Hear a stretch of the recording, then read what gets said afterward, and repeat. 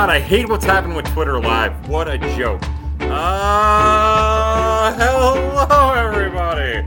And welcome to another episode of Prospects After Dark. I'm your host. I am Kyle Reese. We're going to have to try to figure something out. God, I hate this. I've got a new camera, too. I don't like that. Oh, boy. What a disaster this is.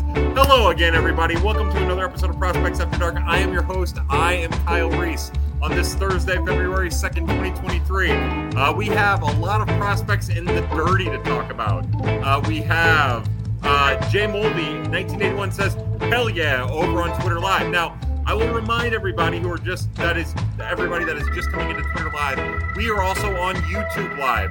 It is a much better experience. I would recommend doing that. Twitter, we're going to have you're going to have a much better viewing experience. It's a little bit more interactive. It's a little bit more, I don't know. I just like the YouTube Live experience quite a bit better. Now, I will say, as we get going, that I'm very proud of the work that I've put in so far in the Dirty 50. I hope that you've enjoyed it over on Birds on the Black. I also want to say thank you to Brendan Kiley, Tanner Hendrickson, for putting me on the BK and Ferrario show yesterday. That was a ton of fun. I was you rocking the horseshoe. I am rocking the horseshoe from Springfield, the Lucky Horseshoes. It was a ton of fun to be on 101 ESPN locally. It's the second time I've been on with those guys. It's a blast. I hope I gave out good information. I hope I didn't make a fool of myself. And I thank everybody for tuning in and listening to that. I also want to thank Gordon Graceffo and Jason Hill and Blake Newberry for allowing me to be a part of a little Q&A that they did. That was really exciting. I love that. I was glad to be a part of that. That'll be on the Viva Alberto's Prospect Network on their podcast through Jason Hill. And you should check that out. Gordon gave some really great answers. You can tell right away just from the way that he talks that he's a confident kid with a tremendous amount of poise. And boy, am I rooting for him. It's rare that I find prospects that I begin to root for. Like, I try to stay as calm and collected as possible when we talk about prospects. And I try to stay as objective as I possibly can. But I'm going to be honest with you. I'm rooting for Gordon Graceffo. This happens very, very rarely. Like, we talked about it a little bit in a tweet a while ago, but like, the players I find myself rooting for are Randy Arozarena, before they were major leaguers. So Randy Arozarena, Andrew Knizner, Ryan Helsley, like some of the Brendan Donovan, Juan Yepes, some of those guys, like that's the kind of clout I think Gordon Graceffo has.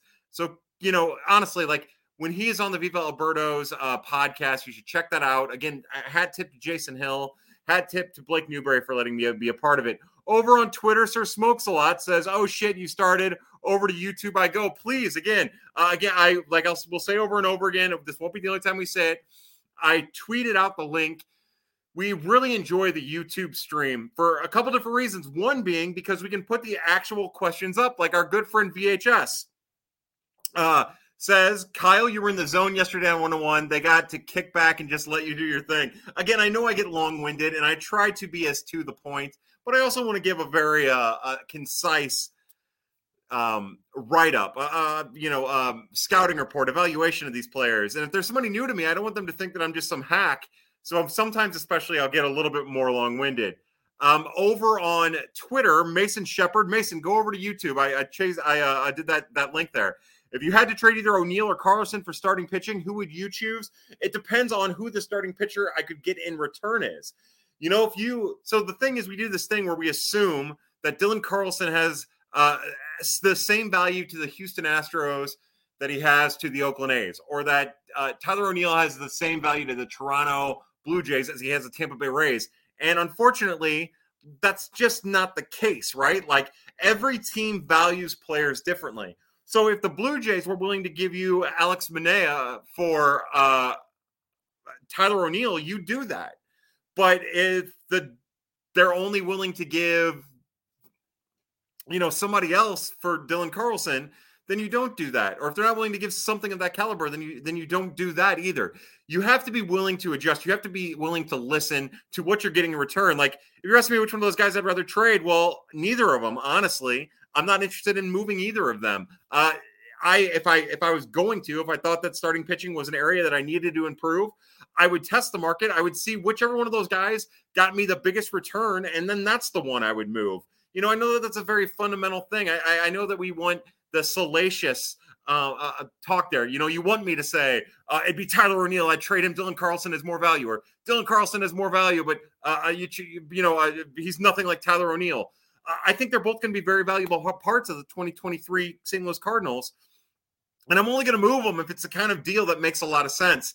And since every team, and I think this is what fans struggle with, especially because of that ridiculous trade evaluator that freaks use online, they assume that every team values players the same, and they just don't. Every team values players on their own individual, based solely on their own individual evaluation scale. Over on YouTube Live, Doobie-dooby-doo. 5 says, let's get dirty. 555 says, let's get dirty, baby. Yeah, let's get dirty. I hope, again, that everybody is checking out the Dirty 50 over at Birds on the Black. I put a lot of work into that. I'm embarrassed by it, but I hope that you're enjoying it. So please, if you have any questions about that, any thoughts, if there's anything you want me to elaborate on, if there's anything I wasn't clear about, let's go ahead and get after it. Tony F., I believe our good friend Tony Forcelito says, must have just started. Your shirt is still on. Good to see you, friend. Sounded great on 101 yesterday. Yeah, again, that was awesome. Also, while I'm talking about all the cool things I've been able to be a part of over the last 2 months, I was able to be a part of Winter Warm-Up. That was one of the coolest things I've ever taken part in. I was a part of the last Winter Warm-Up that was live in person, but this was way cooler. I was a little bit more confident. The Post-Dispatch writers were awesome. Daniel Guerrero was awesome. The Ben Fredrickson, Ben Hockman. Hockman was on fire. He was hilarious. Mr. Gould was incredibly nice to me. That entire group, Carson Chapley, he was awesome. And then, of course, Brian Walton was great to me. Katie Wu is just world class. She exudes personality, and she's a great person. You can tell that from the get-go. Jeff Jones was awesome to me. Our good friend Brendan Schaefer, who we love with all our heart, he was awesome. Just a really great experience I got to be a part of. And then I was on that new Cardinals Conversations podcast with Matt Pauley through KMOX. And I have to tell you, this Matt Pauley is really growing on me. I love Tom Ackerman with all my heart, but Matt Pauley is right up there with Tom. Great guy, loves the Cardinals. Not to say his shit, but he had to deal with some bullshit in Milwaukee. So that makes me like him even more. Just a world-class human being. So to me, by the way, I don't have beer tonight. So what I'm going to drink is this Riesling. This is the wine episode of Prospects After Dark. To all of the cool shit I've been able to be a part of in the last 2 months, between Matt Pauley KMOX podcast, between interviewing Gordon Graceffo with the Viva Alberto guys, Winter Warm-Up, and being on 101, and also always talking to the Hot Take Central people that I love every morning. I raise my wine. Also, Charlie Marlowe, over on Charlie Marlowe's YouTube page, is putting up all of those Winter Warm-Up interviews, all those pressers. So check that out. Our good friend Stu Style says, speaking of Graceffo, the suggestion of him debuting from the big league pen is disappointing for multiple reasons. Stu, you know where I stand. I will take the same platform that I took with Ryan Helsley with Gordon Graceffo. They're starters. They have the chance to be dynamic and special starters. We talked about it on 101. I think Gordon Graceffo is going to be an innings eater. I don't know if we'll have, I said, a Lance Lynn career. I think what I meant more was the Lance Lynn with the Cardinals. I think he could be that. And I know that that's not sexy. I think he could be more than that. Don't get me wrong, but that was an innings eater who flashed number 2 starter potential and who pitched in some important games, dealt with some arm issues, but he was something else. That's what I think Graceffo is going to be. He's going to be a bulldog workhorse who's fiery on the mound that fans are going to love. And if he does make his debut in the bullpen, I just want them to give him a fair shake as a starter in 2023. Back over on Twitter, hey, Mr. Jason Hicks is here. Speaking of awesome people, the godfather of Prospects After Dark, Mr. Jason Hicks. I raise my glass to Jennifer, to Jordan, to the whole Hicks family. We raise our glass. You guys rock. You're awesome. I'm drinking wine. How stupid. Stuart Big 99 says, heard you on 101 the other day. Was like, hey, I know that guy. Yeah, that's me. Again, I want to remind everybody that we are over on YouTube Live. Check it out. It's a better experience than the Twitter tweets. Over on YouTube Live, Sarah R says, "Hey, cheers, Kyle." To you, Sarah R. Cheers. I'm going to try to get some water because I will tear through that bottle of wine like it's nothing, and then I'll be weird hammered with a huge headache tomorrow morning. Thank you for being here, Sarah R. Tom Cook says, "Kyle, love the lights. I've been reading a lot on Jack Flaherty for a project and feel pretty confident on a bounce back season. What's your confidence level for Jack this season?" You know, I'm pretty confident. I know, and my good friend B-Sir93, he was quick to say that it's been a long time since 2019 when Jack Flaherty was good, right? That's 4 years ago, almost 3 full seasons since that's happened. And that's a fair criticism. You can't argue that. I think when we talk about bounce back, I think we are talking about something similar to what we saw at the beginning of 2021 before he hurt himself in LA. And I do think that that's possible. I would say I'm 60, 65, 70% confident that he will do something like that. I trust Jack Flaherty, and I know part of the fans don't, and I get it, especially when they start getting injured and you're talking about, arm issues that aren't going away. So he has to really keep that arm strong and his body healthy. But I'll bet on him. We talked about it a little bit the last Prospects After Dark. People just kind of assume that this is about him making money and it's, cashing in on one final year before he hits free agency.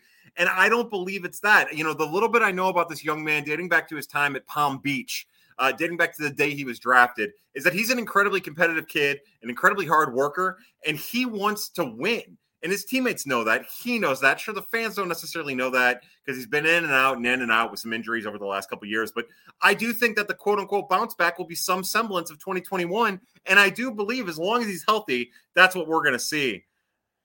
Over on, this is Mr. Hicks says over on Twitter, Mr. Hicks says, "That is crazy. You are drinking wine." Now, Mr. Hicks, in my defense, I do not have any beer at home. And I was dealing with some family stuff like I do pretty regularly. So I didn't get to stop and get beer. I came straight from work, straight from my dad's. So tonight, the only thing I had is this bottle of Riesling. And I actually have hardcore booze too. Of course, I have whiskey. I've got bourbon. But we've been trying to scale back during PAD because of the work implications. And then, of course, getting to Ashley's tomorrow night, I want to make sure that I am not tired and fatigued. Dan Chibnall says, "You get to have bourbon with one Cardinals prospect. Who's the prospect? What kind of bourbon? And what's the first question?" How about this? I am on a Woodford Reserve double oaked kick right now. So that's going to be the bourbon. The prospect would have to be somebody, honestly, Kramer Robertson. I think Kramer would have a good time. And I'm going to be honest with you. I'm not pleased with the misogynist in this, but I would love to ask Kramer Robertson how involved in the extracurricular activities he was at LSU, because I'm sure that little dude threw it around, man. I'd love to hear those stories. Not just his exploits with nubile women, also what coming from the background. So my first question to him would be like, "What do you think of this booze, fella?" And then it'd be like, "Tell me about your time at LSU, not playing baseball or going to school." I would love to hear about that because I'm sure it was crazy. And again, I'm not proud of it, but it's just something that I would do. Jacob Fout says, "Hello, Kyle. Hope you're well. So happy to be back on PAD. Love you. What are you most looking forward to in the upcoming MLB and MILB seasons?" Jacob, I love you too. Here's some wine for you. This is already a disaster. What am I looking forward to most? I'm looking forward to watching these questions that we have be answered, right? The 5 starters in the rotation.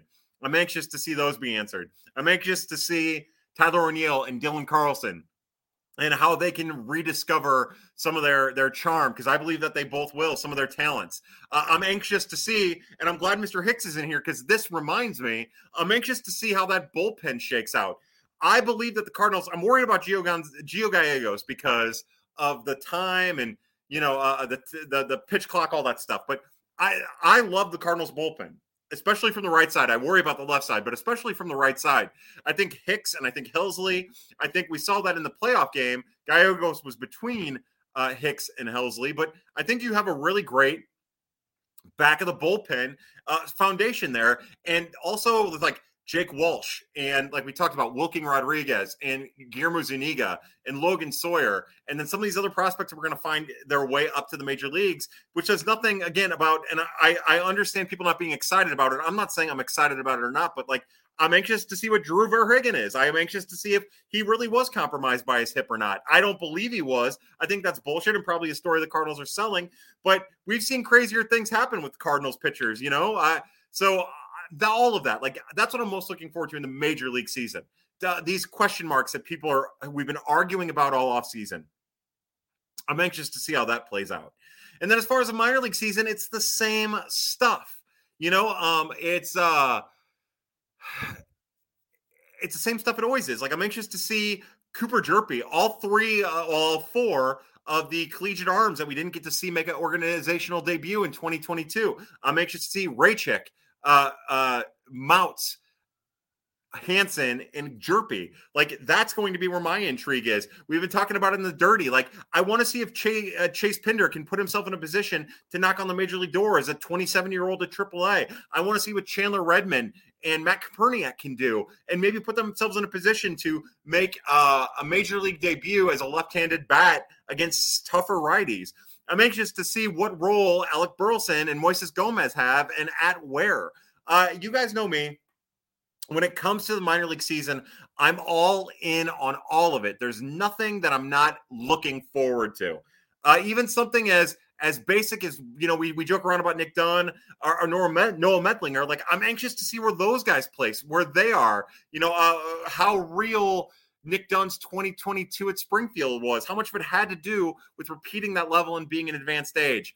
I'm anxious to see how the middle infield plays out in the Cardinals organization at the top levels with the Cardinals. So all of it is my answer. Over on YouTube, AR says Lance Lynn would be an amazing outcome from Graceffo. Think sometimes we as fans have unrealistic expectations of prospects. A 5th-round pick becoming a quality 2 or 3 starter would be fantastic. Yeah, even just being what Connor Thomas will probably be, a swing lefty, although Graceffo's right-handed, of course, and they do things completely different. But even getting that out of a 4th or 5th or 6th-round pick, being a swing lefty who spent some time at the majors, some time in the minors, might be in the bullpen, might be a starter here and there for a couple of years, that is a great, valuable piece. When I say Lynn and the career that Lynn's had, that's definitely an outcome that very few prospects ever have. So I have lofty expectations for him, but they're expectations that I normally don't have for a prospect of this caliber. I'm usually pretty quick to temper expectations for this very reason. But I just think that he has all of those intangibles, and I think he can be something special. And I think Lance Lynn was something special.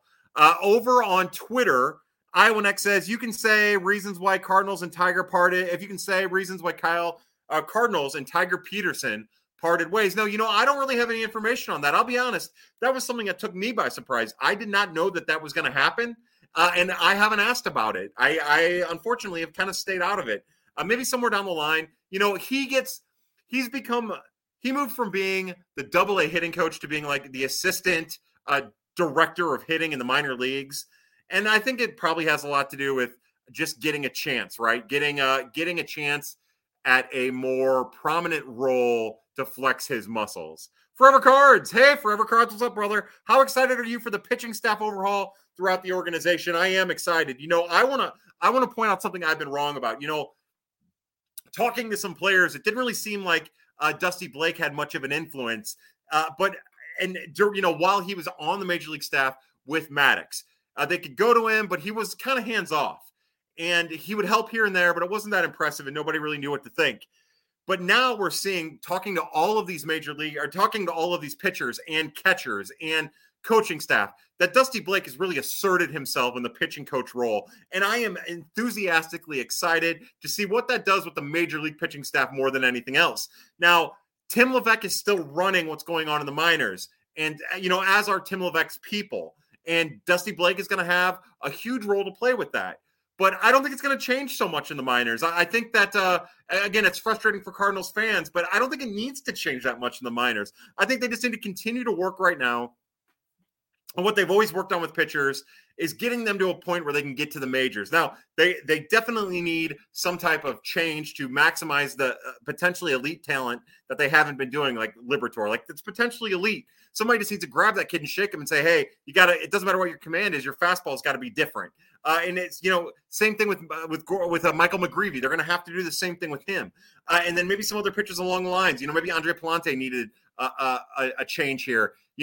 Graceffo and Connor Thomas in particular have had most success doing things kind of on their own, although Connor Thomas gets a lot of credit and has given a lot of credit to Maddox and Isringhausen for working his curve and changing his cutter and augmenting his cutter. So it all kind of goes together, right? It all kind of works together. But I'm just excited to see what this means at the major league level, because I think that's where we're going to see the biggest impact. I think that's where immediately we're going to see Dusty Blake make an impact right away. Hearing Verhagen talk, hearing Hudson talk, two pitchers that I am not cool about at all. I think they're fine at best. It has me excited for both of them, and it also has me excited for the role that Dusty Blake plays in the organization now that he is officially the man in charge of the major league pitching staff. IoNX over on Twitter says, more excited for DeYoung or Hudson, as in seeing if they rejuvenate themselves. I'm more excited about Hudson because I think pitching is going to be more important. Look, I firmly believe that the DeYoung thing is all in his head. We'll see how that all turns out. Like I said when I was talking to Matt Pauley, I wouldn't be surprised if in 2 months he's got that leg kick back. I think for me, when I hear Paul DeYoung talk, it's not the physical side of baseball that's got the better of him. It's the mental side of baseball. And I think that's what he has to work through, not the mechanics, because he raked with the same mechanics that he's tried to toy with and screw with. To me, it's a mental thing. Over on YouTube, Flat Earth Truth says, Kyle, I forgot Schiltz's first name yesterday. Is that more indicative of onset dementia or Mike Shiltz's forgettable tenure? Hopefully, for the sake of all of us, it's Mike Shiltz's forgettable tenure. He had some great moments, right? We had the September run in 2021, where they, more consecutive wins than ever. In 2019, we had that August that was record-breaking. There were some really great moments. His shtick got tired. His message got tired. So, it's whatever it is. I think you probably have early onset dementia, but you are not wrong for forgetting Mike Shiltz's tenure. He was a fine manager who got more credit than he deserved on the national stage for whatever dumb reason, probably because he's an affable, likable guy, maybe because he's small and white and had thin arms that everybody felt sorry for. It's really hard to say. Jason Mulvey says, made the switch. It is better. Hello, Jason. Welcome over to YouTube Live. Now, again, if you are one of the few people left over on Twitter Live, we recommend that you find your way over to YouTube Live. Again, it's a much more pleasant experience. I am less in your head, in your face. And we can put the questions up, which I love. Over on Twitter, Snoop Dogg says, Big Dog. What's up, Snoop Dogg? How are you? Hey, man, thanks for all your support lately, especially with the one-on-one stuff. My brother Jim says, come to Kansas and enjoy a taste of Angels Envy Reserve Rye. Bitch face. Jim, I'm fine, bud. I've got booze here. I don't need Angels Envy Reserve Rye. Truth be told, I'm not a big rye fan. I don't like that anise flavor. I like a good anise, as you know, because I've been inside of yours. But that anise flavor that comes from the rye is not really my thing. Like, if I'm going to have a rye, I'm not going to have a rye Manhattan. I'm not going to have a rye old-fashioned. I'm going to have a Manhattan or an old-fashioned, because those flavors are for, in your words, bitch faces. But no, Jim, look, so as soon as I can, I promise I will make a trip to come visit you guys. Next time Scott comes, if my weekend's clear, I can't wait to see you guys. I love you. I miss you. You're the best. Hey, Jason Hill says, hey, Kyle, love you. Love you too, Jason. So again, yesterday, me, Jason Hill, Blake Newberry got a chance to talk it over with Gordon Graceffo, interview Gordon Graceffo. That'll be on the Viva Alberto's podcast through Jason Hill. Check that out. Gordon killed it. He's just, I talked to him at Winter Warm-Up. I've talked to people about him over the years. He never stops being impressive, and he's a worker. And it was funny. I'm not going to spoil it, Jason, but at one point you kind of brought up Chris Carpenter. And look, if he has a career, Chris Carpenter, that'd be amazing. Let's kind of put that out of our minds. But to give you an idea of the kind of competitor he is, he's not angry on the mound like we saw Carpenter, but he pitches with emotion. And he kind of he kind of loses it on the mound sometimes. He's fiery. He'll strike a guy out. You'll see him go, boom, put him down. And then like walk off the mound and be like, fuck this guy. Fuck him. I fucking got him. And I love that shit, man. That we used to see Matthew Liberatore do something very similar, not quite to that extent. And when he stopped doing it, he lost the extra juice on his fastball. And I'm telling you, let these kids pitch with emotion because it's a fucking blast to watch. By the way, Jim, again, I love you. Over on YouTube, VHS says, are you worried about Tink's trajectory to the bigs, not giving him enough time to build up enough stamina to be a starter? I fear it's going to happen again. So I won't spoil my Markevian Hess write-up on the dirty. Hold on a second. My brother Jim has been dealing with headaches, migraines because of sinuses. And I've been dealing with a hell of a lot of drainage. So I'm a little extra snotty tonight. So I apologize. I love what the Cardinals are doing with Tink Hence. I hope they do it with all of their prep drafted pitchers. And I've been thinking about this more and more, right? We are in uncharted territory when it comes to pitchers since minor league contraction, right? Tink Hence drafted in 2020. The 2021 season was the first year without the low short season levels of the minors. I think that it makes a lot of sense to do it this way, to be careful with the 20-year-old pitchers that haven't pitched more than, 50 to 100 innings. I think that what this does is this forces the Cardinals to be a little bit more plotting with his development. And I believe that is good for the prep drafted pitchers. I want to see Alec Willis do the same thing. Remember, there was a time when the short season, those kids, like if he would have been in Johnson City last year, he only would have pitched from June to the beginning of September. He probably only would have got maybe 10 more innings than what he got. And sure, it would have been 5-inning stints or 6-inning stints, not 3. And then, at the end of the year, he was pretty consistent 4-inning stints. But I think that there's some advantage to this. First off, other than like forcing yourself to be a little bit more patient with these extremely talented prep arms, I think it makes sense that this is how you augment and change and adapt to the loss of the short season affiliates. Palm Beach is a tough environment. It's a weird environment and it's a tough environment, and it's a tough environment to quantify and explain to an audience. It's something you have to see and watch to really be able to appreciate. And I think that this is the right way to do it, because if say they started him at Palm Beach, right? Say that from the get-go he was at Palm Beach. That's a lot to ask of an 18-year-old. It's a lot to ask of a 19-year-old. I love this, and I hope they keep doing this with their prep arms. The way I look at it is this puts Markevian on a trajectory to get to 100 innings this year between probably high A and double A, which puts him on a trajectory to get to 140-ish, 130 to 150 innings next year between double A and triple A. I think that puts him right where you need him to be come the 2025 season when he's ready to continue to build. As long as he's continuing to build, as long as he's healthy, then I don't have an issue with it at all. Over on Twitter, switch to YouTube now, says Snoop Dogg. Again, if you are on Twitter, go to YouTube Live. I'll tweet out that link one more time because I think if I can, hold on, I got to do this. Tweet out that link one more time because I think it's a better thing going on there. My brother Jim says, what are the implications of the city of Springfield buying Hammons Field? Well, I think the implications are it'll keep the Springfield Cardinals as the Cardinals affiliate through 2038. I think the press clipping and the comments from it say everything we need to know, right? They said the goal is to make that stadium self-sufficient so that they can sell it as soon as it becomes self-sufficient. And I think that's what it would be. I think it would end up being the city of Springfield selling it to an independent owner once they can make some money off of it. I think that parking lot across the street from Hammons Field has been a big issue over the last couple of years, raising prices and what to do with it. And I think that this allows that to be a little bit more settled and a little bit more attractive if the city eventually decides to sell it. But I think it also allows the city to pump some money into the facility without it looking like they're just giving out the charity for millionaires or tax write-off for millionaires or billionaires or whatever. I think that it allows them the chance to spend the money on what is basically a public park now that you pay attendance to, kind of like the zoo if the zoo was for pay.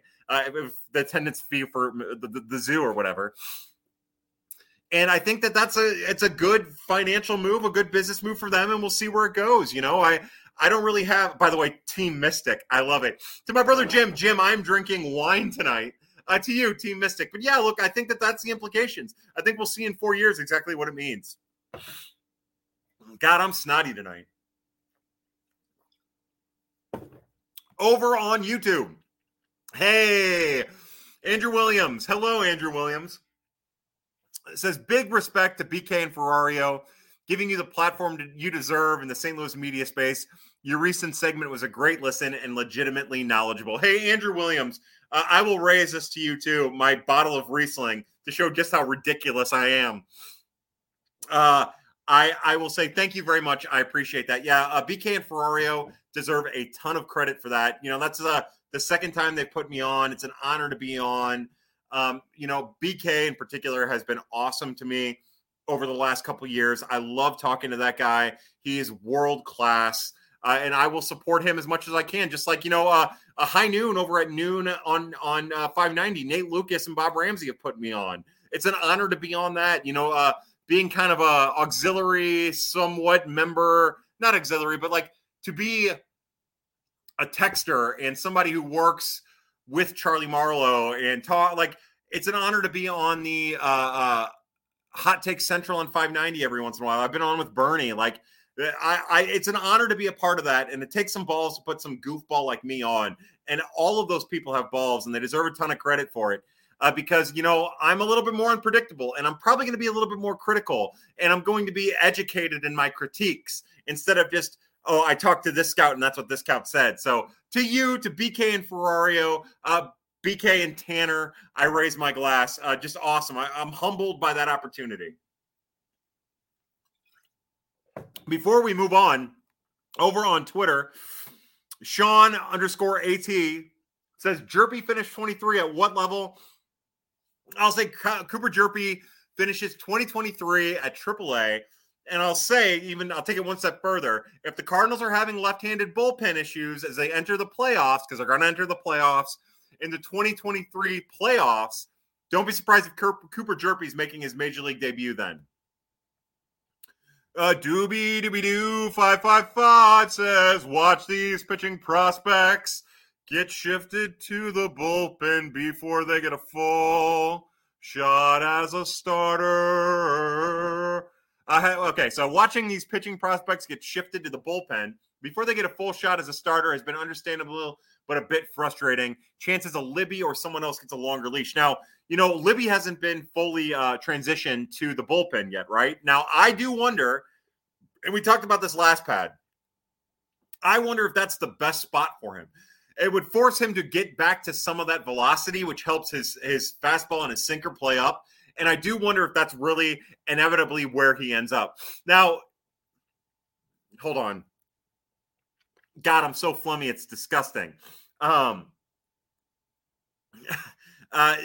now I guess the question becomes like someone like Zach Thompson. Well, Zach Thompson, is he going to be forced to be a bullpen piece moving forward? And the answer is I don't really know. Like, I think more than likely. I think Andre Palante probably more than likely.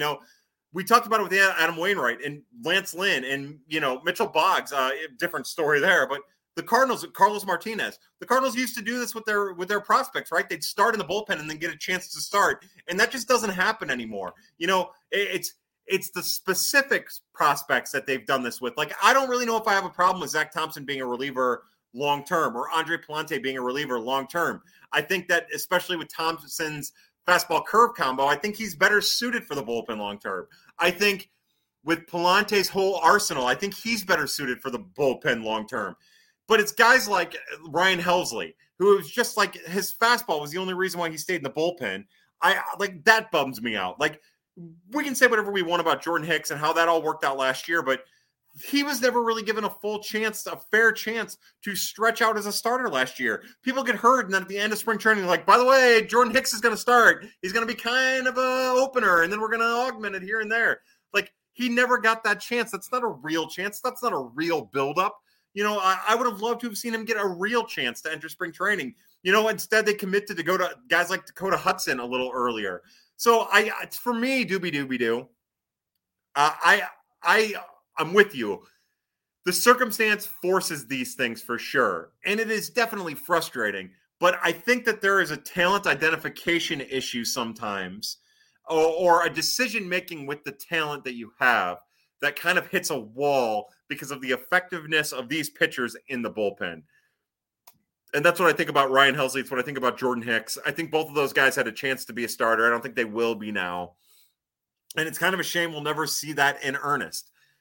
Because that's, last year does not count for Hicks, and we've never seen it with Helsley. And I think that both could have been a dynamic starter if given a proper chance. And, also there was this thing with the former catcher where those pitchers would only be allowed to throw 2 pitches out of the bullpen and never really got a chance to work on those other pitches until that catcher got hurt. And then Andrew Kisner got in, started using those pitches, and then they got used a little bit more, but still not frequently enough. So I think that's my thought on all that. I'm going to repeat myself. Tom Cook, our good friend Tom Cook, says, how crucial is the season for Matthew Liberatore? I'm quick to say that I don't think any financially controlled player has a crucial season ahead of them. Especially someone like him who did get the advanced promotion to AAA after COVID, which was probably too advanced for him. Probably has a lot to work on still. For me, it's more crucial to fans than it actually is to him. If he would have stayed on the normal trajectory, then he would have been at high A in 2020, double A in 2021, and triple A in 2022. And if COVID wouldn't have happened, and if the Cardinals wouldn't have got stupid aggressive with him, then we would just now be talking about Matthew Liberatore probably like we were last offseason. So he's controllable. He's cheap. It's not really crucial for him. I would say next year, as you get into, other things, as you get into starting to talk about arbitration, then it becomes crucial for both him and the Cardinals. But I don't think it's really crucial for him. I think it's more of a talking point for fans. And I get it. Just is it crucial for Zach Thompson? No, I don't think so. Andre Pallante? No, I don't think so. Is it crucial for Dakota Hudson? Yes. For Drew Verhagen? Yes. But these prospects with Nolan Gorman? No, I don't think it's crucial for Nolan Gorman. I'll go as far as to say it's not crucial for Burleson or Gorman or Brendan Donovan. It is crucial for Tyler O'Neill and maybe even Dylan Carlson, but to a lesser extent. Tommy Edman again, even though Tommy Edman's secure, you know what I mean? That's what I think. I don't think that it's crucial. I think that he'll get every opportunity to make a major league impact, to make a big league impact, and to do it in whatever role presents itself. And I'm excited about that because I really do think that there's a chance, and quote me on this, store this one to memory, that there's a chance that we might have a dynamic relief pitcher here if the Cardinals are willing to commit to him throwing those breaking pitches 60% of the time, 60 to 70% of the time, and an increase in velocity. Caleb Noble over on YouTube says, do you think Gorman is going to play more second base than most are expecting?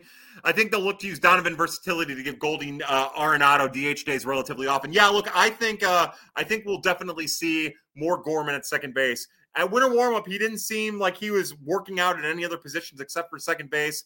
It seems like the Cardinals understand that Brendan Donovan is valuable to them as a player that can move all around the diamond. It's not just about Arenado and Goldie. I would suspect that he's going to give them time. He's probably going to get some time out in the outfield and also some time at second in tougher matchups. So, yeah, look, I think you're going to see a lot of Nolan Gorman if he has a good spring at second base to start the season with a chance to fail at the major league level.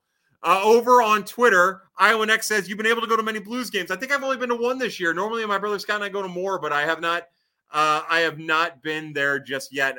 We haven't gone nearly as much this year. And it's not because they're bad.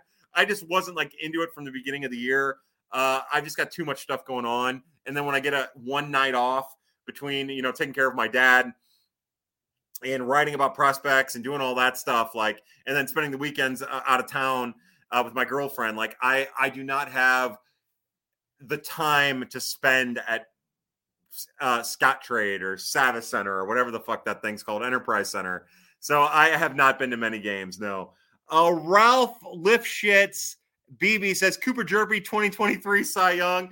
That'd be incredible. He comes to spring training and he's so good that they're like, all right, he's going to start. Everybody else figure it out. And he just 225 innings, 31% K rate, 4% walk rate, just killing it. That'd be incredible. Not letting up any home runs. Hey, our good friend Clayton Pidcock says sports radio would be fantastic with F-bombs, alcohol, and anal innuendos. Yes, to my good friend Clayton Pidcock, to his son Cameron, who just signed a letter of intent to play baseball at JUCO. We raise our glass to the Pidcock family. I love these people. I've known them now for probably close to a decade, I would think. Somewhere around there, 7 to 10 years at this point, I guess. To them, I raise my glass. They're awesome. Congratulations, Cameron, and to you, Clayton.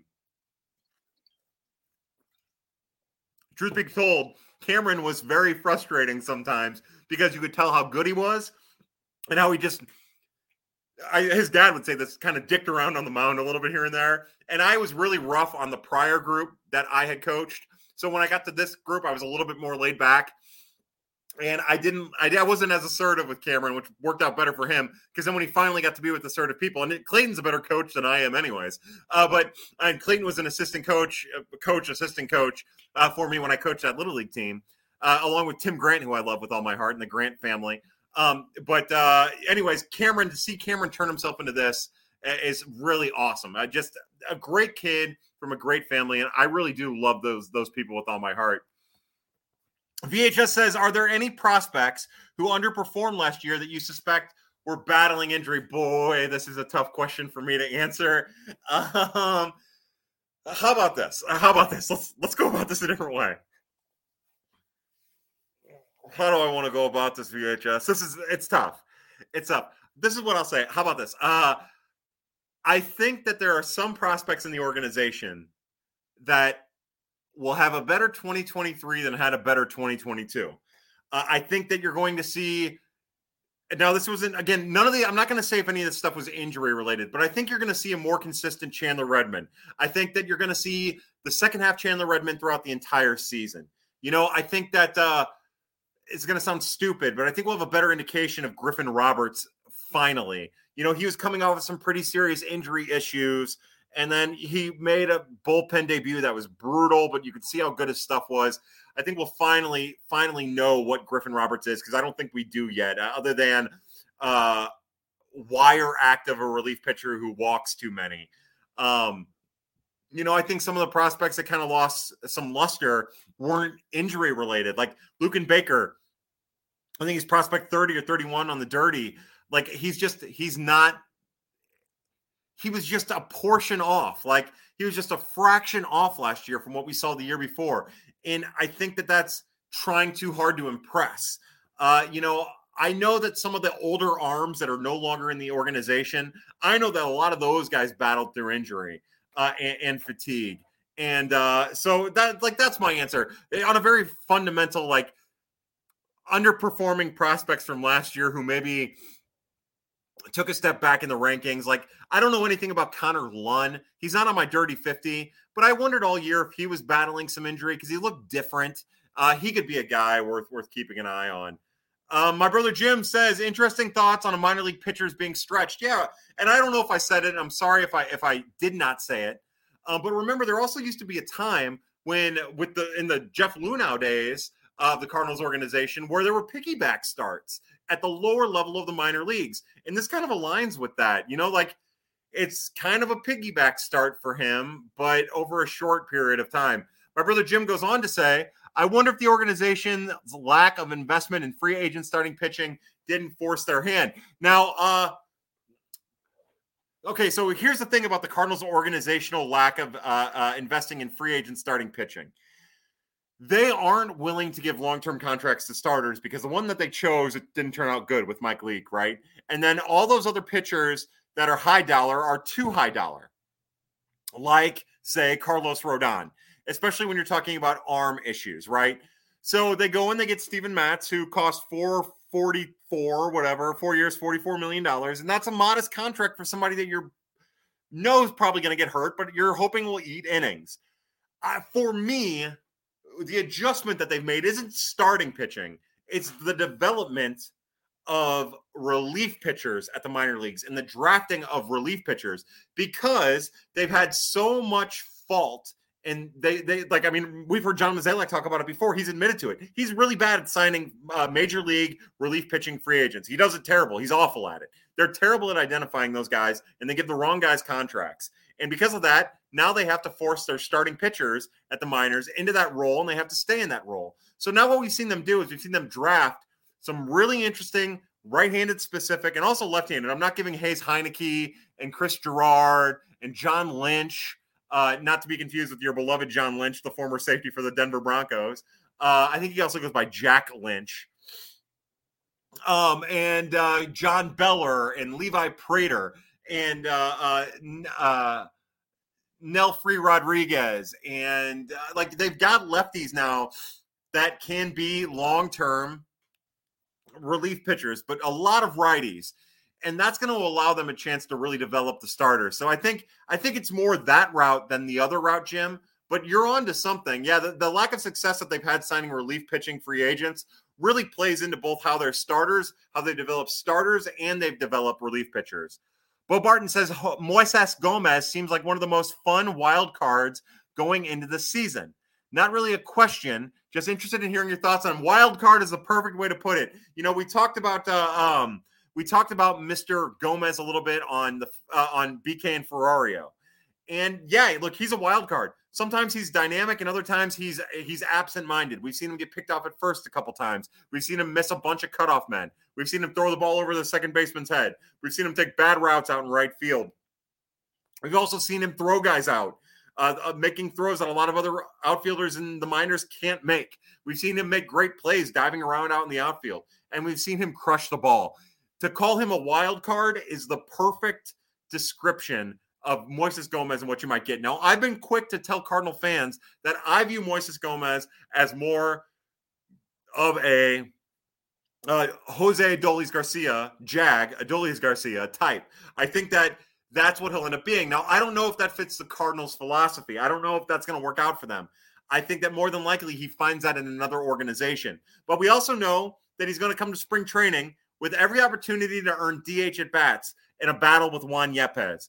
And I'm anxious to see how that goes. Like, I'll take Juan Yepez all day, every day in that battle. But if Moises Gomez is hitting dingers and he looks like he's going to continue to hit dingers, then you give him at bats as soon as you can. There's no reason for this to there's no reason this guy needs to develop anymore. He is who he is. He's as developed as he's going to be. It's just a matter of how that's going to transition into the major leagues. You know, he also might be just stupid enough that he's stupid in a thick-headed way that he's going to have success at the major leagues because he's not going to overthink his at-bats. He's just going to be himself. My brother Jim says, into having a lack of patience with prospects to eat innings from the pen rather than having patience. And Jim also says, and letting them stretch out in AAA like Helsley or Hicks. Yeah, that was a whole different thing, right? Because Helsley was stretched out. It's just that they called to him in the bullpen first, and he stayed there. And then with Hicks, he came to spring training and was so good that they put him into the bullpen. And same thing kind of happened with Andre Palante. Palante was more the Helsley, where he had AA and a small bout of AAA inning, and then found his way into a major league bullpen. I think really a lot of times it comes down to the circumstance, but I stand by my my initial point, and I think you say it down here in a second, that it's just a matter of the relief pitching sorting itself out and having some consistency and allowing those starters to develop. The Grave of Einstein says, I'm seeing all the prospect lists come out from 2023. Are there any you particularly agree with? Look, I want to say that over the years, I've really come to appreciate other people's prospect lists. Now, when I first started doing this, I wouldn't read them. I wouldn't look at them. And candidly, the reason I started doing this in the first place is they were all so fucking bad, except for Cardinals Farm. That was always pretty good. They were all so fucking bad that I was like, I used to get so frustrated. And then you look at comps and they compare Charlie Tilson to Mike Trout, or they'd compare Jack Ramsey to Matt Kemp. And I'd be like, I would get so frustrated and so fucking angry. And it used to make my blood boil. And now it's not really like that. Because of data, it allows for some troubleshooting. You know, I think that people who don't get to watch the teams every night, I think they miss some things. Like, I love Jeff Ponce, who writes for Baseball America, founded Prospect Live. I love Prospect Live. Hat tip to Trevor Huth and Matt Thompson and all of those guys, Tyler Jennings. Like, I love all of those guys with all my heart. But, you know, I'm lucky that I'm not influenced by anybody other than myself. People don't have that advantage. Like, listen to the Baseball America Cardinals Top Prospects podcast. It just came out. You'll understand really quick how outmatched Kyle Glaser is from Jeff Ponce. Ponce is on a different level. The game feels like it's passed up Kyle Glaser quite a bit, although I give him credit because he did notice that Matthew Liberatore's fastballs are trash, and Ponce is a little too into the data there. He's kind of losing focus on the actual scouting of it all. But Ponce is awesome, and I really appreciate and respect what he did, even if I don't agree with how he did it and how it all shook out. I think he's underrating. I think the data is kind of hurting his ability to see some of the things like between the lines. But Ponce is awesome. Now, Sam Dykstra and what they're doing at MLB Pipeline, that used to be atrocious, terrible. And they're doing great work now. Do I agree with everything they're doing? No, absolutely not. But they're doing great work. Look, Prospects Live has their own thing. They're awesome. So to answer your question, I'm seeing all these prospect lists come out in 2023. Are there any that you particularly agree with? I'm going to say no. But I will say that that's not a bad thing anymore. I would say 3 years ago it was a bad thing. But I think Prospects Live in particular has kind of changed the prospect evaluation forum. And it's kind of pushed everybody. And then because of what Prospect Live has been able to do, like all of a sudden Jeff Ponce is at Baseball America pushing their game, taking their game to the next level. Baseball Prospectus still does good work.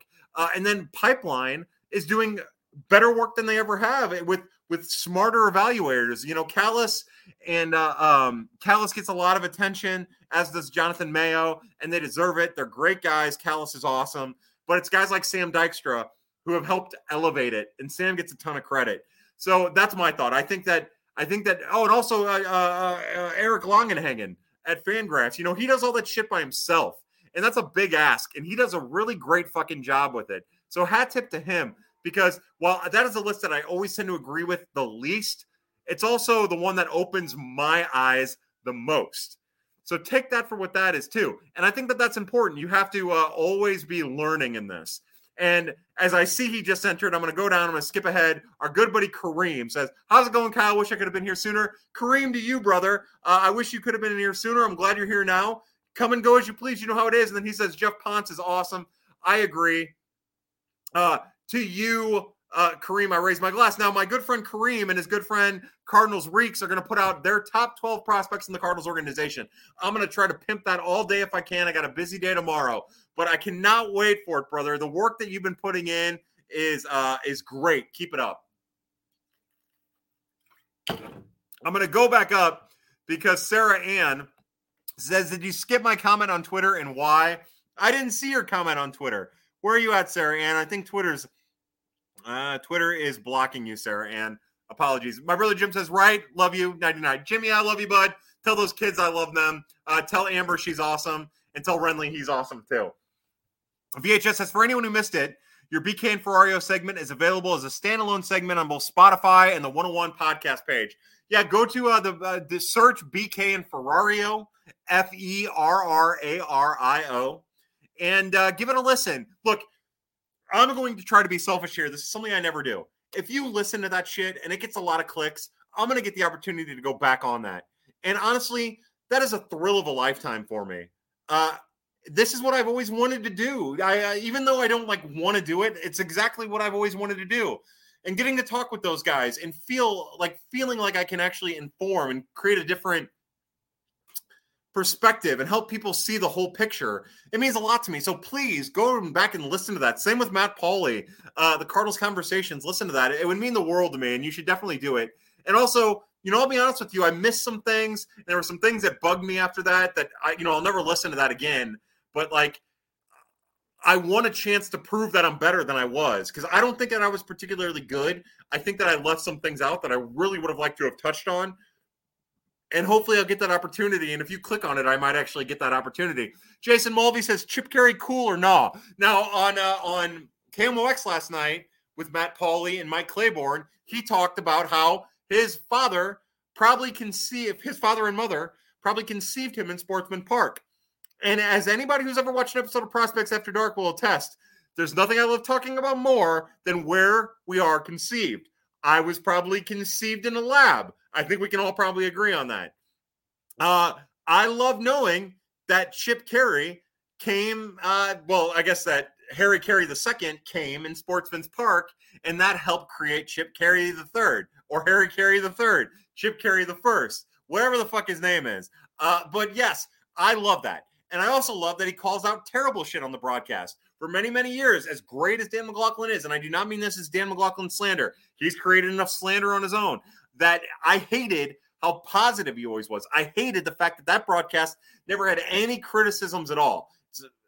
Again, the only criticism that was ever levied during a Cardinals broadcast was about stats, modern stats, and how stupid those fans are. And Dan McLaughlin did it. Brad Thompson does it a lot. He needs to watch his shit because that's my only complaint about him. Other than that, he's great.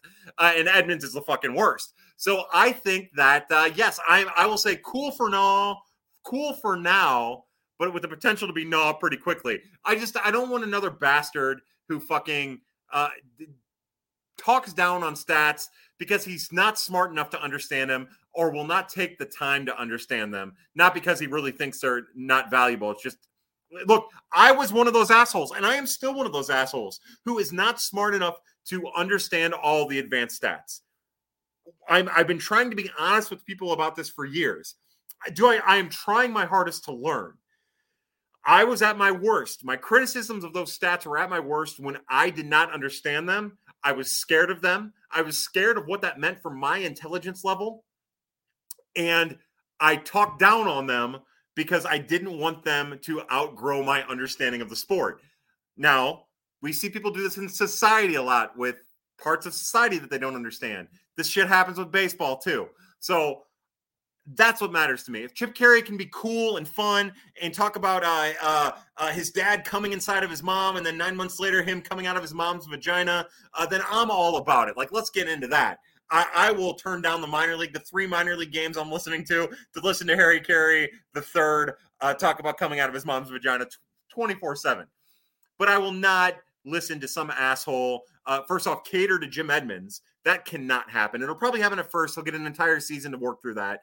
But also talk down on stats that are helping to define the effectiveness of players at the major league level. Again, Kareem, you're the best. Shawnee says, do we see Mike Antico debuting this year? Now, I will say this. There is a chance that we see Mike Antico, St. John's and Texas legend, make a major league debut this year. I can see a spot where at the end of 2023, Mike Antico has the Ben DeLuzio role.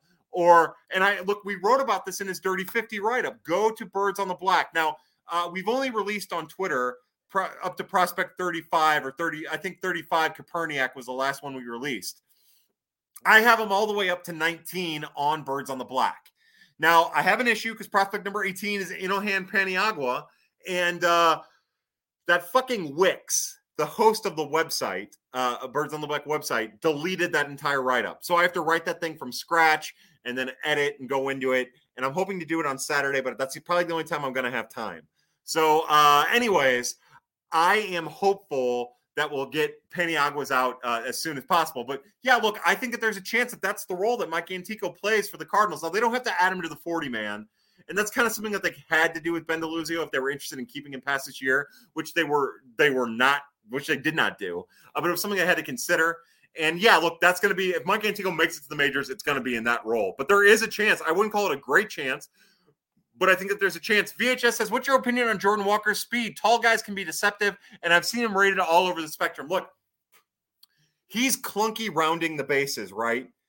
And he still has some not agility, but he still has some harsh movements out in the outfield. And again, if you're on Twitter, I'll remind you we're on YouTube Live. That's the better experience than Twitter Live, and that's why there's so many people. That's why more people are over on YouTube Live than Twitter Live. But so what I'll say is I think he's faster than people give him credit for. Like, he's not a 60. He doesn't have 60 speed, and he's probably a 50 speed is currently constructed, but a 40 base runner, something like that. He's shown the ability to be 50-50, I think, but it's not consistent. I think one of the things I would assume he's worked on is that, we talked at winter warmup, he talked about working with Mason Wynn a little bit to be a little bit more athletic in that part of his game. Look, when he's burning, when he's going first to third, like that's when he flashes 60 grade speed. If he's going first to third, it's 50 speed with 40 run. Like it's a tough, and it's not because of his size, but it's just like the mechanics of it all. It's a tough evaluation to give because of the consistency and how each individual requirement changes his speed. He's in the outfield. It's weird sometimes. He takes, again, and this is the area where Jordan Walker just was not major league ready, even at the end of the Arizona Fall League, not even close. He takes weird routes. He gets weird jumps. His footwork out in the outfield is weird. Sometimes he gets choppy. Sometimes he overruns balls. Again, nothing. That is not a criticism. It's actually as good as he was for what he had to go through, and then kind of being forced into an outfield role, even though he had just gotten some like reps here and there. Like he handled it extremely well. He really did. And he was further along than he probably should have been. He's still not close, though, to being a consistent outfielder. So, like, getting to a ball on a line, he's good at. His footwork going back is slow. Footwork going forward is slow. It's choppy. Going side to side, you can see that, like, home to first quickness. But, yeah, like, that is my evaluation of his speed. I think that's why you see it kind of all over the spectrum. I think first to home, or home to first rather, I think it's probably close to a 60. If he can put his head down and get down, I think he'll be surprised. Not always, late in the game, it's not a 60. But I think I think I'd put like 50 grade speed, 40 grade base running speed with a 50 grade base running intelligence that flashes 62. VHS, I have no idea what I just said. I'm sorry. Austin Parsley says, thoughts on Kiley McDaniel from ESPN putting Jordan Walker at 14th? Is he being a silly goose? First off, Austin Parsley says, silly goose. And to you, silly goose, I'm going to raise my glass of Riesling. God, I hope that wasn't... anyways. How terrible. God. How terrible. Anyways, look, I don't have a problem with it at all. If you want to know the truth, I don't have a problem with it at all. Now, I don't know his reasoning, so I'm not going to get critical of it. I don't subscribe to ESPN Plus anymore. Kiley McDaniel does great work. I'm not going to criticize him. I should probably subscribe now so I can read the damn list. But just like with my list, like just like the dirty, right? I think sometimes we get caught up in the ranking of it all, right? So, like, for instance, for me, prospects 26 through 35, like, begins with Pedro Pages and ends with Matt Koperniak. Prospect 36 is Wilfredo Pereira. 37 is Guillermo Zuniga. 38 is Nick Tragolik-Iverson. And, I mean, really, in that group, 26 to 38, that could really be in any order, right? When you're talking about the top prospects in baseball, more than likely prospects 1, 2, and 3, they're probably pretty set. And then 3 through 10, they're probably pretty set. Sometimes it's 3 through 20. Sometimes it's 3 through 15. Without seeing Kiley McDaniel's list, I can't say how I feel about Walker being 14. I think even at 14, that's a potential superstar. And I think fans don't really realize that. I think it's probably the most realistic of them all. That's not to diminish what Jordan Walker is. I just think, if I'm playing devil's advocate to him being a silly goose, I would say, well, he's still learning a new position that he's still very raw at. He's still big. He still has an interesting chase rate, and maybe some plate discipline issues. And you can project him there. You could say 14, but think about it this way. Don't think about Jordan Walker is 14 and if it's a slide or not. All of these very smart people have him as 14 as their floor. Dylan Carlson had like 32 as his floor. That should give you some indication of the talent that Jordan Walker has. I think sometimes what we do as fans, especially with hitting prospects, and what I've always been really bad about, that I've tried to course correct, is talking about a hitter's ability to hit. Because we live in a fantasy baseball world, a fantasy football world. And that's really what we pay a lot of attention to. That's also where the data is. That's also where we learn. That's the easiest part to measure. So we're more interested, we're more inclined to take on that information. But everything else is really important. And he's a good base runner, a smart base runner who's coming along in the outfield. but he's not there yet. So I think it's reasonable to be maybe a little bit more cautious with him, like Kylie McDaniel is. Kareem says, need a 101 ESPN Kyle Reese show. Kareem, if it ever happens, brother, I promise that you and Blake and Reek, I'm going to have you guys on a rotation. Hopefully Brian Walton would take part in that. I would love that. Jeff Ponce, Matt Thompson, Trevor Huth. I would love that. Those guys aside, I've created so many great contacts. And Eric Longenhagen, like I would love to get all these guys on, have like an hour show on a Sunday, something ridiculous, and just like bullshit. Do the PG-13 rated version of Prospects After Dark. I think that would be incredibly appealing, even for a ridiculous slot like that.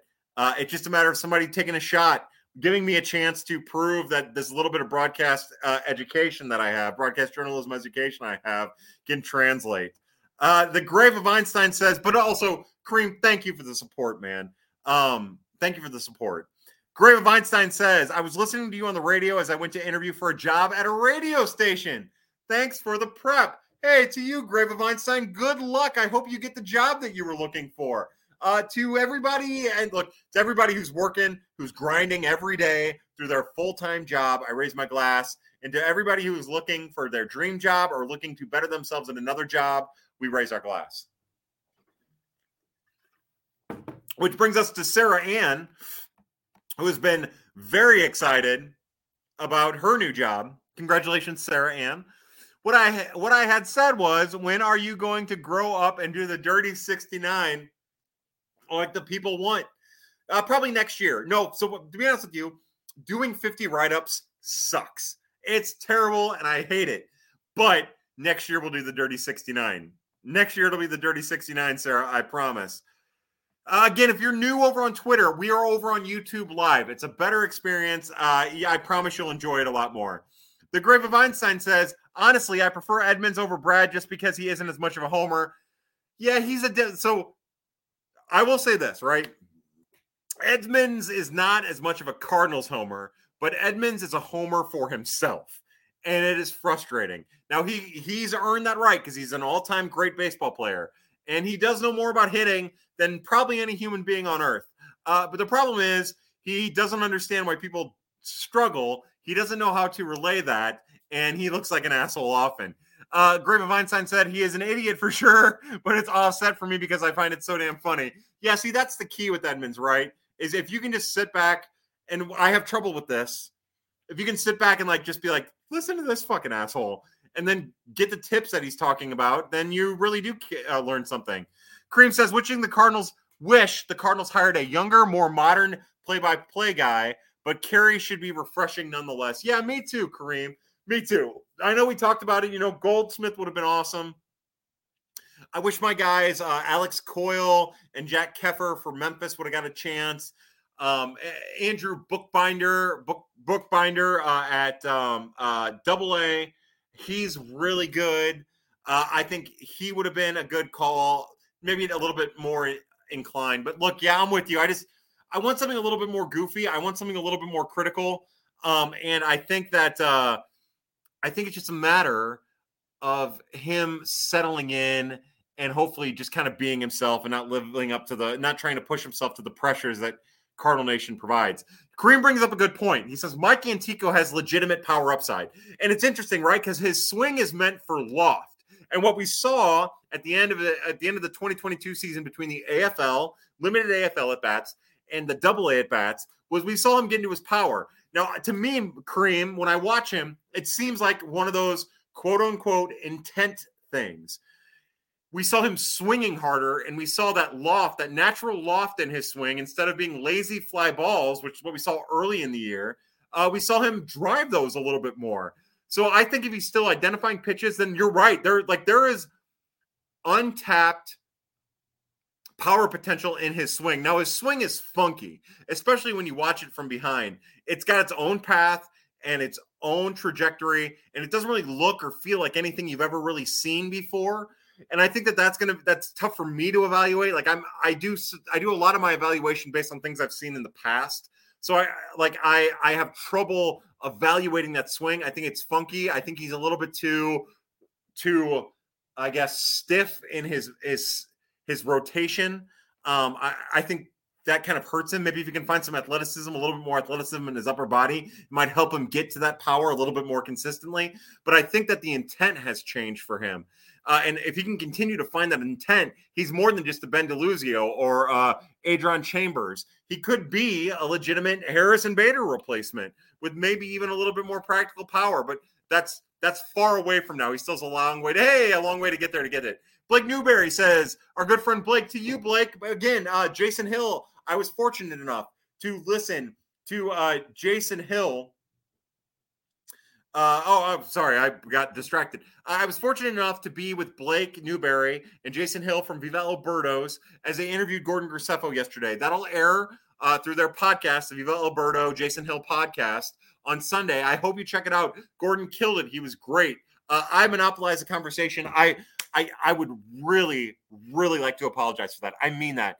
It was kind of awkward because the three of us, it's on delay and we're Zoom meeting. And every time there was a break, I kind of panicked and I wanted to jump in because I didn't want Gordon to think that we didn't have a question. And we didn't really have any cues about when we were going to ask questions. So it was a little weird. And then I kind of spoke over those guys and they're smarter than I am. And I definitely should not have been that. And I apologize for that. But I love Blake.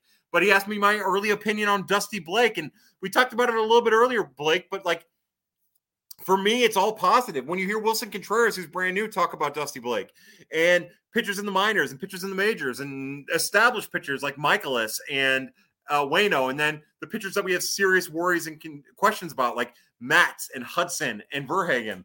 When you hear them talk about him, it all seems positive, and they all talk about how great of a communicator he is.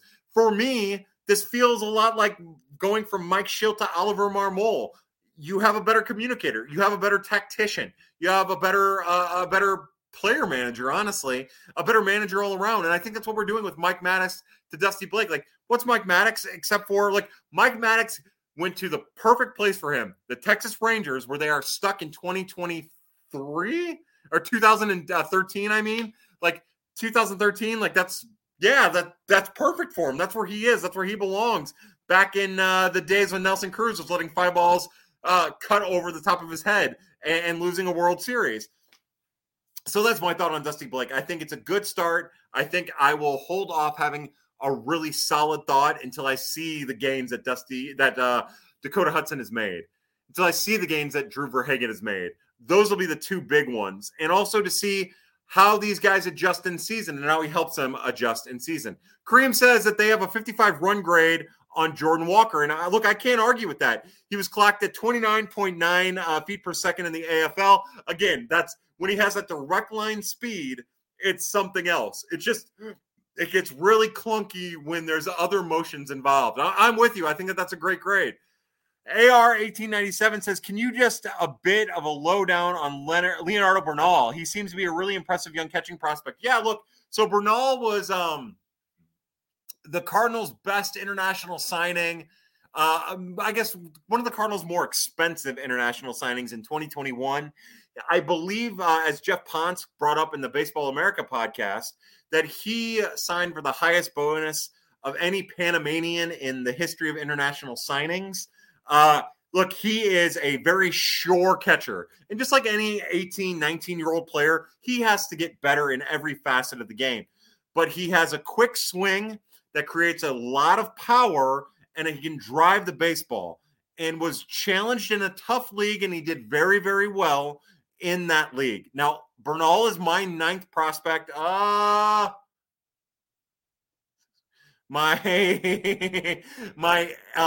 eighth prospect in the Cardinals organization. He's a top 10 prospect. Both he and Jimmy Crooks are top 10 for me. I just got aggressive. I'm tired of fucking around. McGreevy's 16. Hanson's 15. I put Austin Love at 12. That's a whole thing I can't wait to get into. But I think that he has the chance to be on the same trajectory that Ivan Herrera is, but with maybe a little bit more. People forget how good Ivan Herrera was at the same age against similar talent. Not exactly the same talent. And Ivan Herrera showed all of these things. It's just a matter of what happens next. Now, hopefully Bernal won't have the COVID shutdown that kind of halts his development and hurts his development. But look, Bernal is a especially from the left side, a sweet swinging, tooled up catcher with an already mature body type that is probably a better defensive catcher now than what we saw out of 18-year-old Ivan Herrera, and probably has a little bit better feel, although the stats might not show it, of what it's like to hit. Now, Bernal's different because of the switch hitting, right? We know that Bernal, because of the switch hitting, it kind of changes the whole dynamic there. But just think about that to give you an idea of how valuable he could be. If he can continue to be effective, hitting from his natural side right and, the switch hitting side of left, if he can continue to find that effectiveness as a switch hitting catcher that will stick as a potentially good defensive catcher, like watching him and Jimmy Crooks come up at the same time is going to be fascinating, which of course says nothing for some of the other promising catchers in the organization. So look, Bernal, he comes with hype. He comes with pedigree, and it looks like he's going to hit on all of it. Palm Beach is a whole different area. We'll see what it looks like, hopefully, at Peoria this year. Charlie Curbs says, where does Cho end the season? Win-Bin Cho, definitely a raw prospect, but exciting. Yeah, again, look up his write-up. We love it. What I'll say about Cho is I don't know. Look, I would like – this is what I'll say. Again, my write-up of him over in the Dirty for Birds on the Black is really, really simple.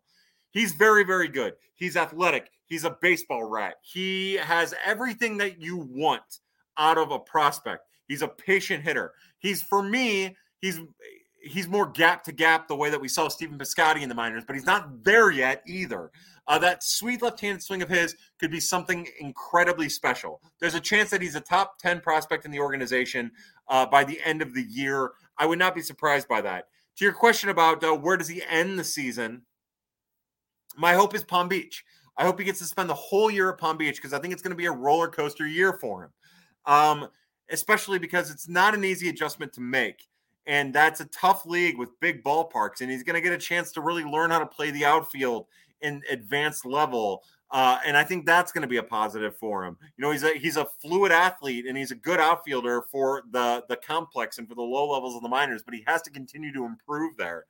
And I think that that's going to be a challenge for him. I think that league is a challenge for him. The talent in that league is roller coaster-esque. Sometimes it's really good. Sometimes you have the flashy international signings who throw stuff but don't have command. Sometimes you have the college pitchers who just don't have the stuff to get beyond but have the command. So it's an up and down league. So I will say he's at Palm Beach all year. That's what I would like to see. But, it might not be. Kareem says Walker's PD might not be great, but he's aggressive and crushes balls in the strike zone. Exactly. So Kareem, now tell me if you agree with this. Do you think that maybe we're getting okay, so again, this goes with taking all the stats, right? You have to look at the whole hitting profile. I think that we're in this kind of little spot. A lot of evaluators are in this spot where they're looking at chase rate, maybe a little too much, and not maybe necessarily pairing up chase rate with contact rate, with barrel rate.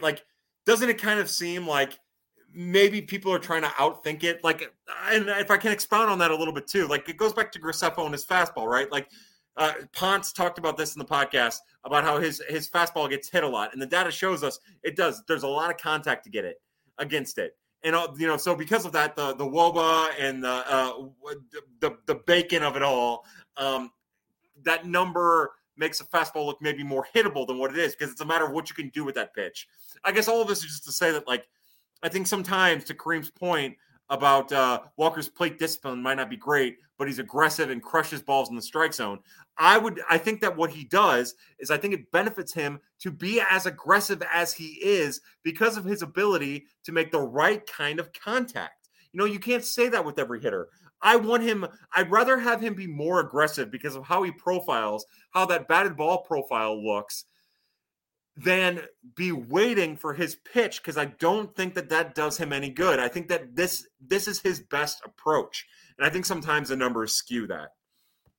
VHS says Jeff Ponce and Kyle Glasser had some interesting anecdotes about Michael Curiel's amateur career on the BA podcast. Any idea what happened to him in college and how he ended up in the Cardinals organization? Yeah, look, so this is something that when I started, now I guess I'll need to full back. So Curiel is one of those prospects that I've begun, last year I did the Shrine part 1 and part 2 and an argument after I did the Dirty. And the Shrine part 1 was pitchers, all the pitchers I didn't get to in the Dirty, and the Shrine part 2 was all the hitters. And I'm about halfway through the Shrine part 2, and Curiel is one of those guys. And I actually got into all that, so I was kind of frustrated that Ponce talked about it. It kind of broke my heart. I thought I'd be able to get into that.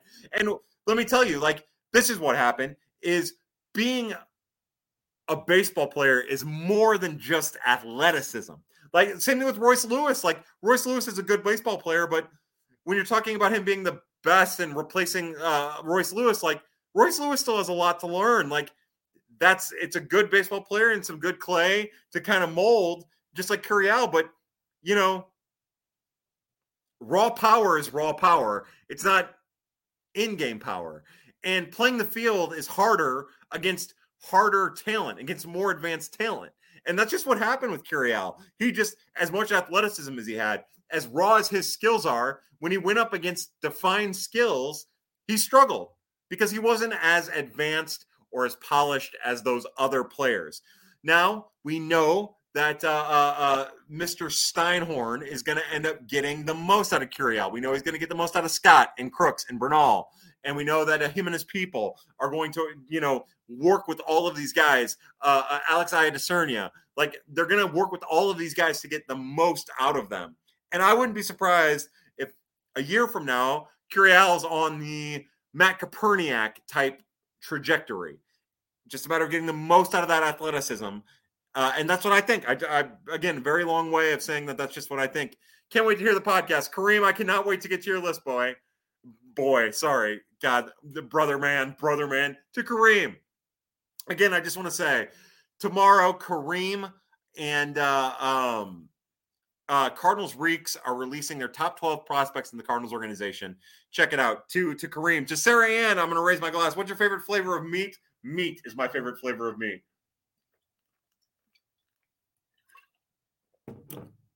Oh, boy, I almost said boy meat. Look, if I say boy meat, I mean 18 or older boy meat, okay? And even then, I don't mean that, but I mean boy meat, and that's my favorite meat.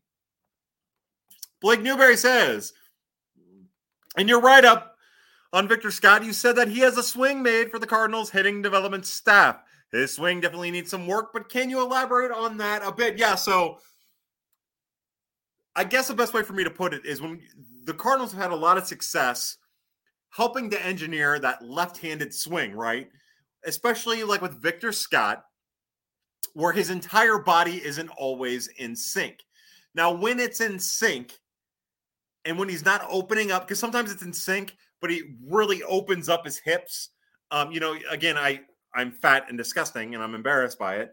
That's why I keep huddling over here. You can't see it on YouTube, but you can see it on Twitter. Anyways, he starts opening up, and he'll widen his hips. His hips will fire, and his body will open up. And when he does that, he can't get to the outside pitches. And when he does get to the outside pitches, it's weak-ass contact. So what we've seen with Nick Dunn, we've seen with Matt Koperniak, although Koperniak's swing is a little different, although Koperniak does open up kind of early. But I guess what I'm trying to say is, with those left-handed bats in particular, what the Cardinals have been able to do is slight little mechanical adjustments to make the swing path more direct with encouraging in-sync motions through drills and skills. And I think that's what I mean more than anything. I think that's going to be the key. And also the preparedness that goes into every at-bat. Because the more prepared you are within an at-bat, the more comfortable you can be with yourself and your mechanics. And I know for a fact from talking to players that that's one thing that they kind of point to, especially players who have since left the Cardinals organization for various reasons, or are current Cardinals major leaguers, that talk about what it was like before Steinhorn and before Jeff Albert really got a chance to implement this, and Nicolaisian. That is the preparedness of it all kind of plays into it. So, yeah, like that's it. That's more than anything. It's funny to me. I went back and I watched Mike Antico, Blake, and you'll know this. Well, I'm going to end this here in just a little bit, but we have a great, and in that podcast with Graceffa, we have a great anecdote. I asked him very quickly. I was like, have you ever played against any of these players? Because in my mind, I'm thinking, you know what? He had to have played against Antico, Villanova versus St. John's before Antico transferred from St. John's to Texas. And I thought, man, he had to have. So I asked, and he's like, yeah, I think he stole a base off of me. So I went back and I found the stat line, and lo and behold, in 2019, Gordon Graceffa walked Michael Antico in Antico's second at bat against him, and then Antico stole a base off of Gordon Graceffa. So I was like, I want to go back and watch as much of Mike Antico from St. John's as I could. And it's kind of fascinating to watch how the athleticism in his swing has changed. To Kareem's point a little earlier, like I think that the Cardinals would do well to maybe archive some of that video from St. John's, because I think he had more raw power in his old swing than he has now. I think what we see now is a swing again that is trying to create loft without leverage sometimes. Although we saw that change at the end of the year. But I'm just getting out of I'm getting on a tangent to say about Victor Scott. Like, what they will do is they will find the way to prepare him within an at bat and to make his motions more. God, I'm missing the word. More deliberate. And I think that's what you will see. It's not always necessary. Like with Nick Dunn. Nick Dunn didn't change mechanics. It was just about getting him streamlined and allowing his body to work in sync and having his plan at the plate more fundamental than maybe a little bit more guessing. Matt Stromer says, excited about Yuengling? Yes or no? Go Cards. Yes, I am. To you, Matt Stromer. To you, Blake. To Kareem. To Sarah. To VHS. To everybody who's participated. Cardinals Gifts. I love you, bud. To everybody who participated on Prospects After Dark. I can't wait for Yuengling. The first time I see it, we'll be drinking it during Prospects After Dark. To all of my pad people, I raise my glass. And that's it for me. Look, I don't have anything else to say. Again, I guess the last thing I'll say is how we kind of started this. It's been an incredible honor for me these last couple weeks, these last couple months, to take part in the things that I've been able to take part in. Between winter warm-up, I'm going to take these off. Between winter warm-up, between being on 101, between a podcast with Matt Pauley through KMOX, having some cocktails with Tom Ackerman, talking to players personally, talking to Cardinals executives personally. I like talking to the people I'm able to talk to, scouts in other organizations, scouts in the Cardinals organization, national evaluators.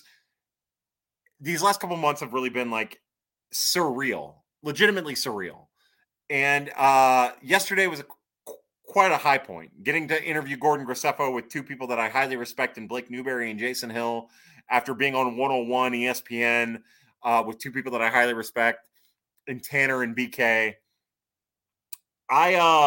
This has gotten out of hand, this Prospects After Dark thing, this Birds on the Black, this prospect stuff. And I am humbled and honored to have that opportunity.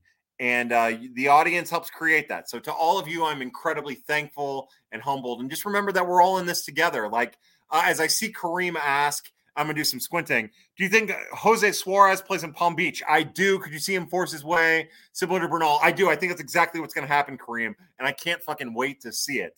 But I feel like we're having this opportunity now for the first time to cultivate some type of connectiveness between a lot of what might otherwise be viewed as, in the past had been viewed as, like competing things between Kareem and Blake and Brian Walton, and then Jeff Ponce and Eric Longenhagen and all of these people and myself, to be able to be a part of a community that is creating dialogue and bettering each other and the understanding of what a prospect is and how we should view prospects and what's fair and what's not, but also educating and pushing each other's thought process in it all. I've never enjoyed this as much as I am enjoying it now. And it's because of you. And it's not just because of the things that I've reaped the benefits of, being a part of Winter Warm Up and 101 and the KMOX podcast and 590 and all of that. Like 590, those guys rock, all of them. Nate and Seth and Charlie and the Cat and Cam and Bob Ramsey and David Solomon. Like, they've all been awesome. But it's like, what we have now, I think, is a great prospect environment centered around the Cardinals that has been cultivated. And I get to be a part of that between what Kareem and Reeks are doing and Blake, and then Tyrann, who used to do it, now he has a job with an organization. He's a consultant for an organization. I love what's going on right now. I'm honored to be a part of it. And I feel like I got to be a part of cultivating that with all of these people. And to see Brian Walton take part into it means a lot to me. And I think it's really fucking awesome. And I think we're only going to get better. We're only going to have a better understanding and a better picture of what all these prospects are, because now we are finally doing it together. And that gets me fired the fuck up. And you know what?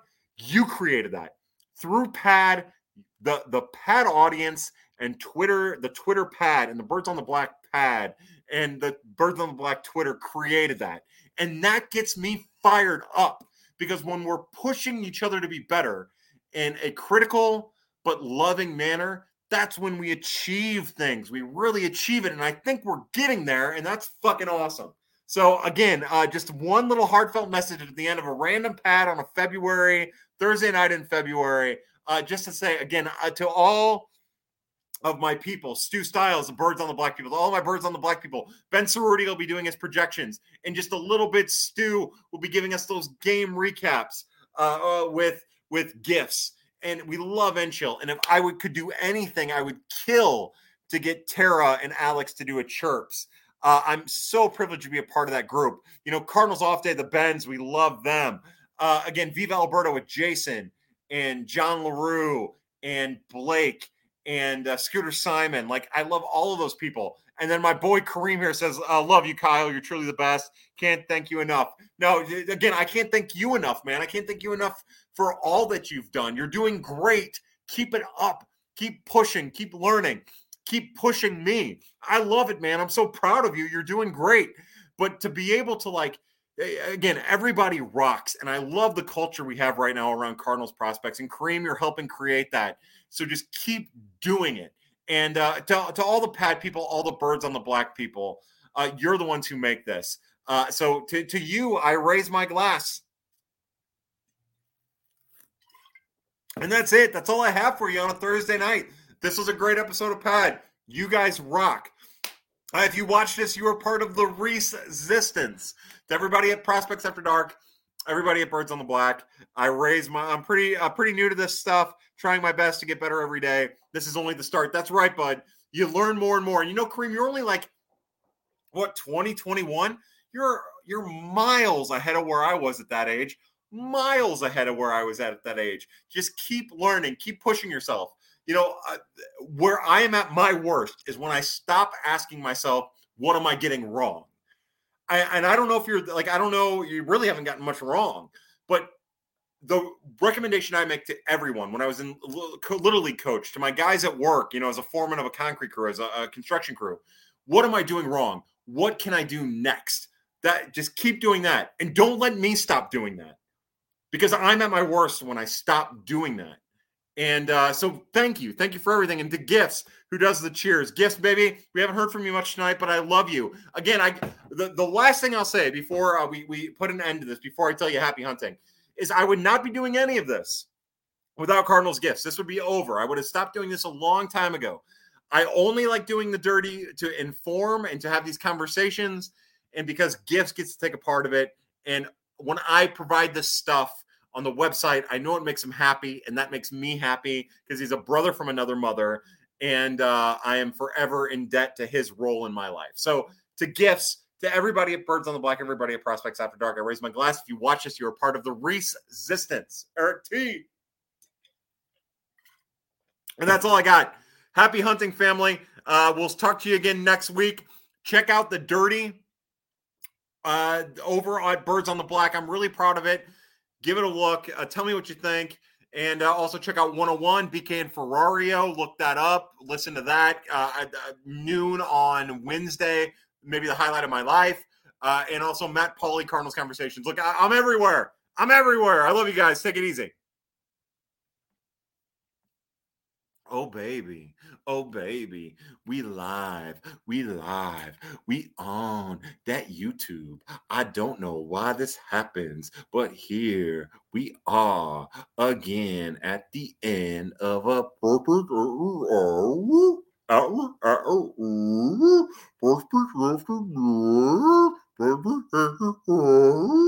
we at the end of a Prospects After Dark, and we vibing. We vibing. Cardinal Gift says we vibing. We vibing.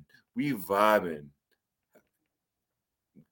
We vibing. You guys rock. I love you. That's it. I got nothing else.